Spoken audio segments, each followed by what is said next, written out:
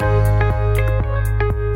are listening to Your Practice Made Perfect, support, protection, and advice for practicing medical professionals.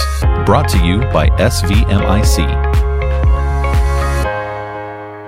Hello, welcome to this episode of our podcast. My name is Brian Fortenberry. Today, we are going to be talking about another closed claim, a case that is unfortunate, and one of those kinds of cases that you go, how does this happen? But that's what we're going to talk about today. Joining me to have this discussion, once again, Katie Smith, Jay Baugh. Guys, welcome. Thanks. Good to be here. Once again, let's talk a little bit about your backgrounds before we get started. I think it's always great to remind our listeners what experiences that both of you have and the extensive experience in particular with SVMIC and our claims department and the great job that your department does there. Katie, you go ahead and start. Well, thanks, Brian. Glad to be here today. I'm an attorney in the claims department. I've been at SVMIC for over 12 years. We are all lawyers on our claim staff, so I'm a licensed Tennessee attorney, and I practiced previously before joining State Volunteer, and in that prior job, I had the privilege and the opportunity to assist with defending and representing SVMIC insureds when they were sued. And Jay? I have been in the claims department at State Volunteer for the last 18 years. My undergraduate degree is in accounting, and I have a license to practice as a CPA and also a license to practice as an attorney. I do want to point out, though, Katie makes a great point that in our claims department, it is not just adjusters, it is all attorneys.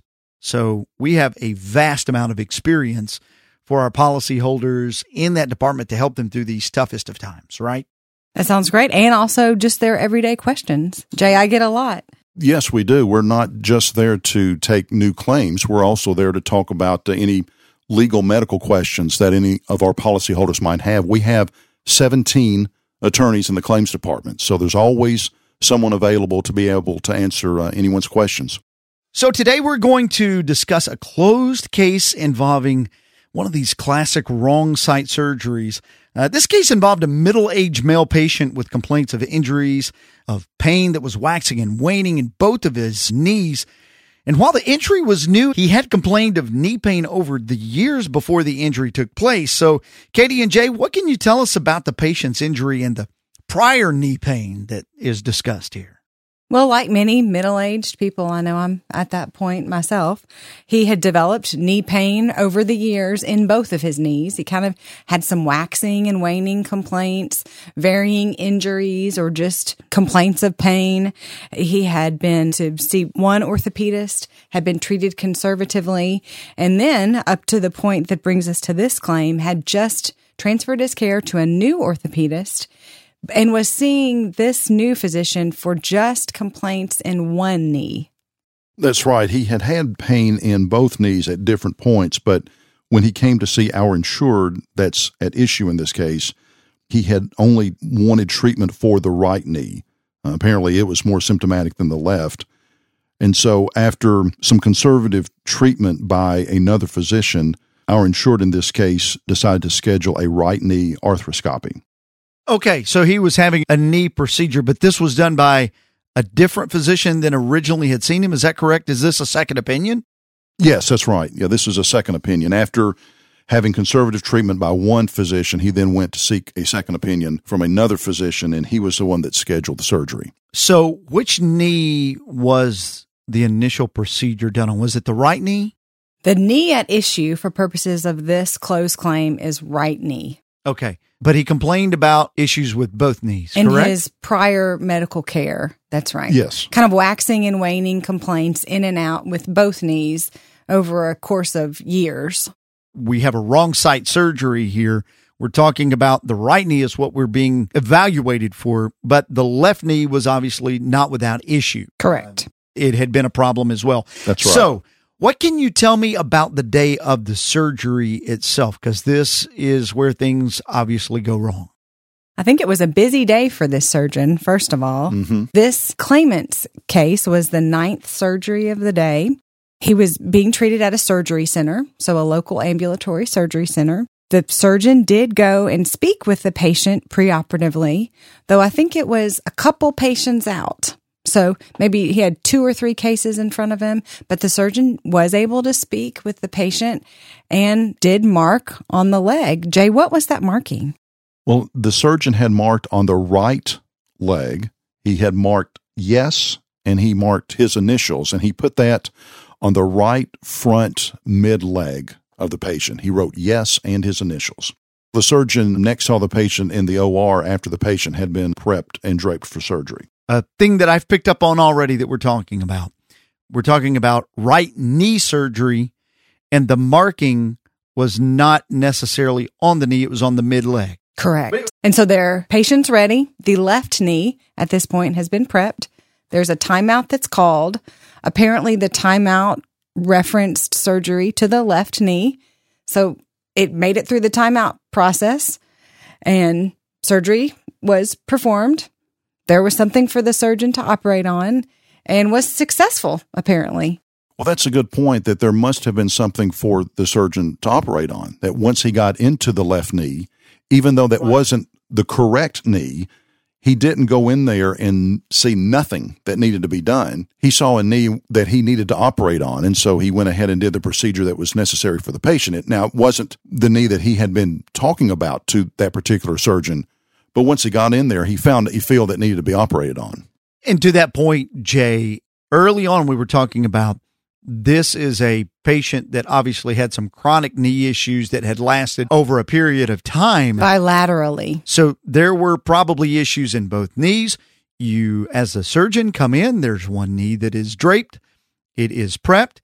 You perform the surgery. To your point, you get in there. You see meniscus tears. You see whatever it is you're going in for, and you fix it. The question becomes now, at what point was it realized that the wrong knee was operated on? Was it in the recovery room? Yes, it was in the recovery room, and it was realized by the patient. If the patient wakes up and realizes that the left knee was operated on instead of the right knee. And so he told the staff and the surgeon what had happened, although there really wasn't a clear explanation to the patient as to how the wrong site surgery had occurred. So the patient discovers the issue, points it out, I'm assuming to the post-operative staff that is there. At that point, what do they do? Do we know what procedures are taken at that point? Do we know how they react? Is the physician informed at that point? Are we aware of that information? We are. And I think this surgeon and this facility handled it the way that I certainly would have recommended had they called in to us. The surgeon, I'm sure, apologized that the surgery occurred on the wrong site. The patient wasn't charged for anything having to do with the surgery. Both the surgeon's charges and the surgery center's charges were waived. The surgeon developed a plan with the patient. We're going to wait. We're going to let this knee heal. Come back and see me when you're ready. We will schedule the surgery on the intended knee, the right knee. And that was the plan. And everything, I think, was looking pretty good at this point. Yeah, the doctor had a plan to see the patient in 1 week. He was going to evaluate the left knee and see how it was doing, and then also discuss surgery that needed to be done on the right knee. And so he came back for follow-up, and the left knee was doing fine. It was healing well. And then he was scheduled to come back in 2 weeks, but the patient decided to transfer his care to another orthopedist, and that orthopedist decided to do a right knee replacement about 6 weeks later. Okay. So the patient made the decision to transfer the care to another orthopedist at that point to handle that situation. That's correct. That was the patient's decision. No physician, no doctor, no healthcare employee at all ever wants to do a wrong procedure or a correct procedure on a wrong site. That's a traumatic thing for the physician to find out. That's right. And he has to admit to the patient that, we need to do surgery on the right knee and we need you to come back and we'll take care of you if you would like for us to do that. But in this particular situation, the patient decided to seek care elsewhere. So I'm assuming a claim was filed at this point. Is that correct? Yes. He filed suit against the doctor and the nurse and the hospital because of the wrong site surgery. And he wanted an award for his medical expenses related to the later surgery that had to be done on his right knee, for pain and suffering, lost earnings due to the wrong surgery, and the delay in recovery time. So, those are typical types of damages that we see patients seeking when they file a lawsuit. And in this particular case, the patient also saw punitive damages, which is a little different than what we see. But he did want punitive damages, which are intended to punish the defendant for what happened. In this type of case, and this is kind of a broad question when it comes to all physicians, and this is a wrong site surgery, but often, not always, but often after something goes wrong in a procedure, the physician knows fairly quickly, this is not going to be the outcome that I'm hoping for. Something went wrong. At what point in that process should the policyholder reach out to the claims department? They can call us at any time. Anytime they have any concerns, they can call our 1-800 number, our main line. You'll speak with some of our administrative staff, and they'll get you hooked up with one of the lawyers just to discuss whatever concerns you have. And I think it kind of goes back to that instinct. If you're worried about a case, if you're worried about a situation, an interaction with a patient, certainly, this is kind of an overt example. You've had a wrong site surgery, but just call us. You cannot call too early. You don't need to wait until a suit is filed. We're glad to help you at whatever point in the process we can be of assistance. Yeah, I've told physicians in the past when they've asked me this question, if you're not sure whether you should call us or not, then go ahead and call us. I mean, there's no reason not to. It won't damage your standing with our company. Certainly, we appreciate the call, and we're glad just to be of assistance to you. And Katie, you can kind of walk them through the process at that point, right? Because SVMIC has been in business now 40 plus years. So this more than likely is not the first time this company has seen something like this and has experience in helping you through it, right, Katie? Right. And I'm also hopeful that we can kind of put some worries at rest. I'm sure that this orthopedist felt this. And Brian, you mentioned it earlier. You're heartsick over this type of thing. How does this happen? Just getting the opportunity to talk through it with one of us, just talk through the story, go through it, get the details recorded, have a potential claim file open. Hopefully that's also helpful to the physician. And getting the details recorded, Katie, is really important for them to call us early and let us know that while their memory is still fresh, while they understand and remember what happened, just like you want to document in a patient's chart as soon as you can what happened. If there's a situation in which you want to call us, you need to do that as early as possible so that we can document what happened on our side. So now you get informed that there's been an adverse outcome here, and there's obviously, like we said, a suit that is filed. How was this case handled? What happened here? Well, it was ultimately settled. I think a mediation occurred and it was settled. One of the issues that was addressed during the mediation was the difference of opinion between the hospital, the surgery center, and the orthopedist as to who should be more responsible, which kind of goes back down to the key issue in this case is, whose fault was this? How did this happen? How was surgery performed on the wrong site? And both sides had good arguments about that because the timeout was not called correctly. The patient was not prepped properly, but the physician wrote his initials and the word yes at a place in which it could not be read once the patient had been draped. So both sides had some fault as to what happened here. It was just a matter of trying to work that out at a mediation. And sometimes that happens in a mediation. It's not so much the defendants against the plaintiff, it's the defendants working amongst themselves to try to determine who should get what percentage of fault. And here they were able to work that out, ultimately. Certainly, this is a situation that no physician wants to have to deal with. Hopefully, this is a situation that doesn't come up very often because there is a lot of steps along the way. Any of us that have been to a surgeon that you are having a procedure done, you're well aware that you get asked a number of times, what are we doing today? And what side are we doing it on? And all of those things. So ad nauseum, they go into trying to avoid this. So it is heartbreaking when it does happen, not only for the patient, but for the physician themselves. Our job here today, or at least what we hope to do, is to try to help other physicians avoid this type of situation. That being said, what is some good advice, key takeaways from this case that we could help our physicians avoid this in the future? Well, I think, Jay, they should really dial into these safety mechanisms that were created and intended to prevent this type of situation. One obvious one is the marking of the surgical site. Marking probably should have been on the operative site itself. It definitely needs to be in a location that is going to be visible after the patient's draped. If it's a situation where there's a parallel surgical site, maybe mark no on that. That's a good point. That is a great point.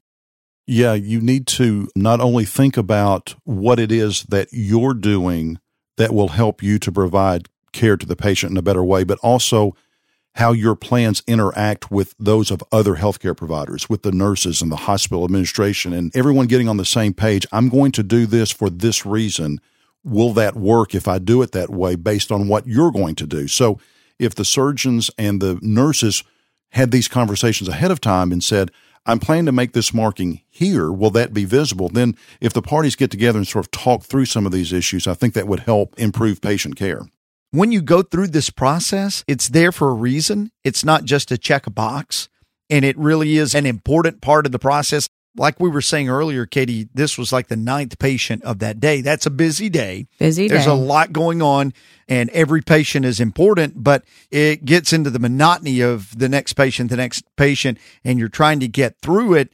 But that timeout and all of that attention to detail of the yes in the right place and the no and all of that, it's much more than just checking a box. Dial into it. Don't be kind of numbed by the repetition of it, I think. Yeah, you have to remember that the steps that you're taking are not just because the protocol said you had to do it or some board of administrators says you have to do it. Right. It's being done because you're trying to improve the quality of patient care. And so think about what you're doing in terms of how is this going to help the patient? Katie, Jay, thank you so much for taking the time to be here today to discuss this. There's a lot of information there, but I am certain that our policyholders will find this very helpful. Glad to be here. Thank you for having us. Thank you for listening to this episode of Your Practice Made Perfect with your host, Brian Fortenberry. Listen to more episodes, subscribe to the podcast, and find show notes at svmic.com/podcast. The contents of this podcast are intended for informational purposes only and do not constitute legal advice. Policyholders are urged to consult with their personal attorney for legal advice, as specific legal requirements may vary from state to state and change over time.